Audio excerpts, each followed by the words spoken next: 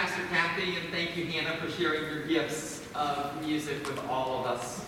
If you've been here at United Church over the past few Sundays, you know that Pastor Kathy and I have been preaching a series of sermons on the classic call stories from the Old Testament. And today we turn to yet another one of those classic call stories, the story of God calling Joshua to cross the Jordan River. Let us pray. Wise and loving God, may the words of my mouth and the meditations of all our hearts be acceptable to you today and always. Amen. We walk into the scripture passage that Pastor Kathy read for us just a few moments ago, and in so doing, we stand next to Joshua and look at a great big obstacle. Let me recall for you the story. You'll remember that once upon a time, Moses had led God's people for years in the wilderness. It had been a trying time for Moses, but Moses had done a courageous job.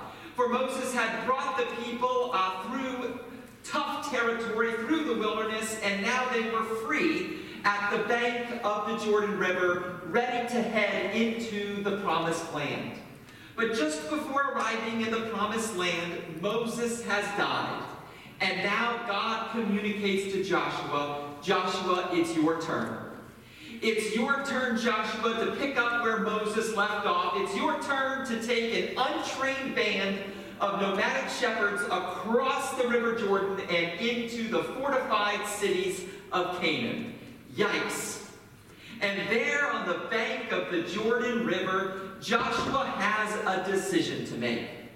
Am I going to succumb to fear and remain on the bank of this river? Or am I going to wade my way across this river with God's people into the promised land? It was, for lack of better words, a great big obstacle. For historians will share that throughout the Old Testament, the Jordan River was viewed that way, as an obstacle for a barbed wire fence. You'll remember that Elijah, when he was on the run from King Ahab, had to cross the Jordan River. David, who was also in hiding and on the run after his brother Absalom was coming after him, had to cross that barbed wire fence, that Jordan River. Just last Sunday, we talked about Naaman, the war hero, the Syrian, who had to get into the Jordan River until he could finally meet God and be cured of his leprosy.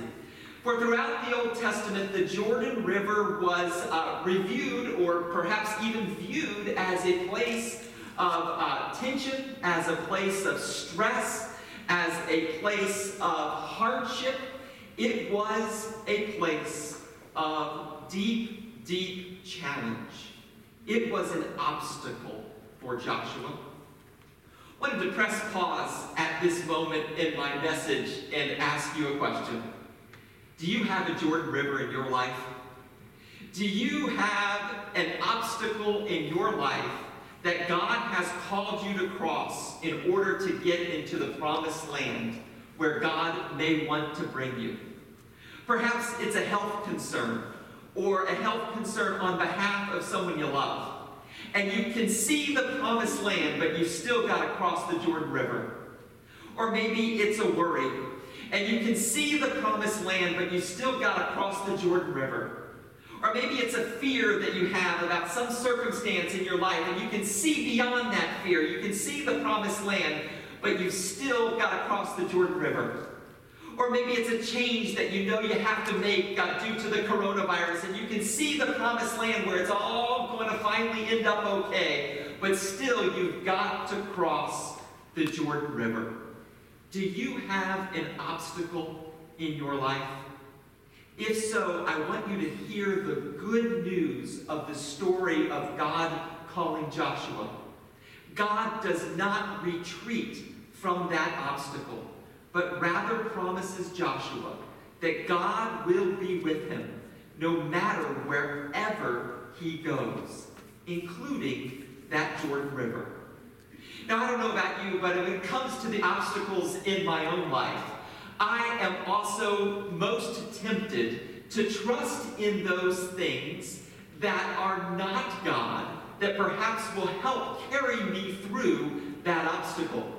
I don't know about you, but if I'm standing on the bank of the Jordan River and I'm Joshua, the first thing I'd be tempted in is to trust in my resources. If I were Joshua, I'd be counting up, okay, how many men do I have? How many chariots do I have? Just how much am I going to calculate of what I have that's going to help me get through this? And we do this too when it comes to our obstacles. We say, there must be a medicine out there, or there must be a program out there, or there must be some way forward out there that is earthly, some resource that I have that's going to help me get into the promised land. And oftentimes there are those resources.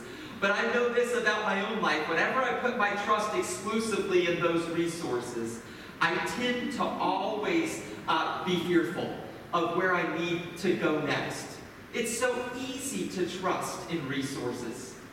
I remember a few weeks back, I received in the mail a mailing to myself, to the church office. And the mailing was from a company that was specializing in coronavirus-killing lights. And there may be coronavirus-killing lights out there, and I know the major cruise lines are hoping to get a hold of these lights, but as I read through this flyer, I can guarantee you this was not the company that had them. And so I began to kind of laugh and chuckle and share with a few of the staff that these lights were rather ridiculous. And then I went back into my office, and for a couple of hours I was frustrated about the coronavirus, and I picked up the flyer and I put their website into my computer. And I began thinking about that moment and how tempted I often am when I face an obstacle to just say there must be some resource out there that's going to help me through this obstacle. And at times there are those resources, but at other times you just need more. I'd be tempted to trust in my resources. I really would if I were Joshua. And I'd be especially tempted too on the bank of the Jordan River to trust in my own knowledge. For knowledge at times when it's a substitute for faith really can get us in a lot of trouble. Reminded of a wonderful story that pastor and teacher John Ortberg writes in his book entitled Faith and Doubt.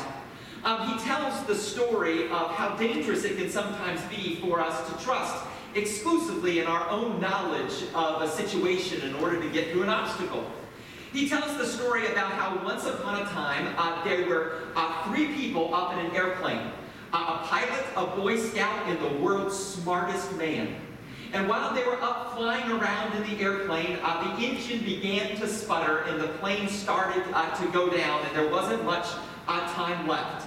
And the world's smartest man said to the Boy Scout and to the pilot on the plane, I am the world's smartest man. I have a responsibility to society. And so he took one of only 2 parachutes left on the plane, and he jumped out of the plane, leaving only one left. Well, the pilot, who was in his late 50s, turned around to the Boy Scout, who was only 10 years old, and said to the young man, you've got your entire life ahead of you. Why don't you just take this parachute and you're going to be okay? And the young man said, oh, relax, pilot. You got to realize that the world's smartest man just jumped out of this airplane with my backpack on. Our world is full of very smart people jumping out of airplanes with the wrong backpack. And frankly, I can be one of them from time to time. When we face our obstacles with just personal knowledge, we don't have all that we need. If I'm Joshua, I'd be tempted to trust in my resources, in my own personal knowledge, and if all else failed, at least I could lean back or trust in my own life experiences. For sometimes that is what we do when we face an obstacle. We just lean on our own life experiences and say, just as it happened 10 or 20 years ago and I got through this, well, surely I will get through this obstacle now. I know that many of you, if you're anything like me, know that you've been chatting recently, perhaps friends or acquaintances or family members who have had the coronavirus or have had a brush with the virus. And I was talking with an acquaintance of mine about 2 Saturdays ago who was diagnosed with the virus, and she was older in her life, and I was talking back and forth with her about her symptoms and what she was experiencing. And she shared back with me what I thought was a really wise insight. She said, you know, Mark, part of what has been so hard for me in dealing with this struggle of the coronavirus has been that there really is no precedent. And there have been many moments in my life where there's been a precedent, but there's no precedent for this. And then she shared back with me what she had been learning, which was the truth of Proverbs 3:5. Trust in the Lord with your whole heart and lean not on your own understanding. I don't know about you, but when I face big obstacles in my life, those are the temptations. I'll just trust in my resources, or I'll trust in my own knowledge and strategy, or I'll just trust in my own prior life experiences.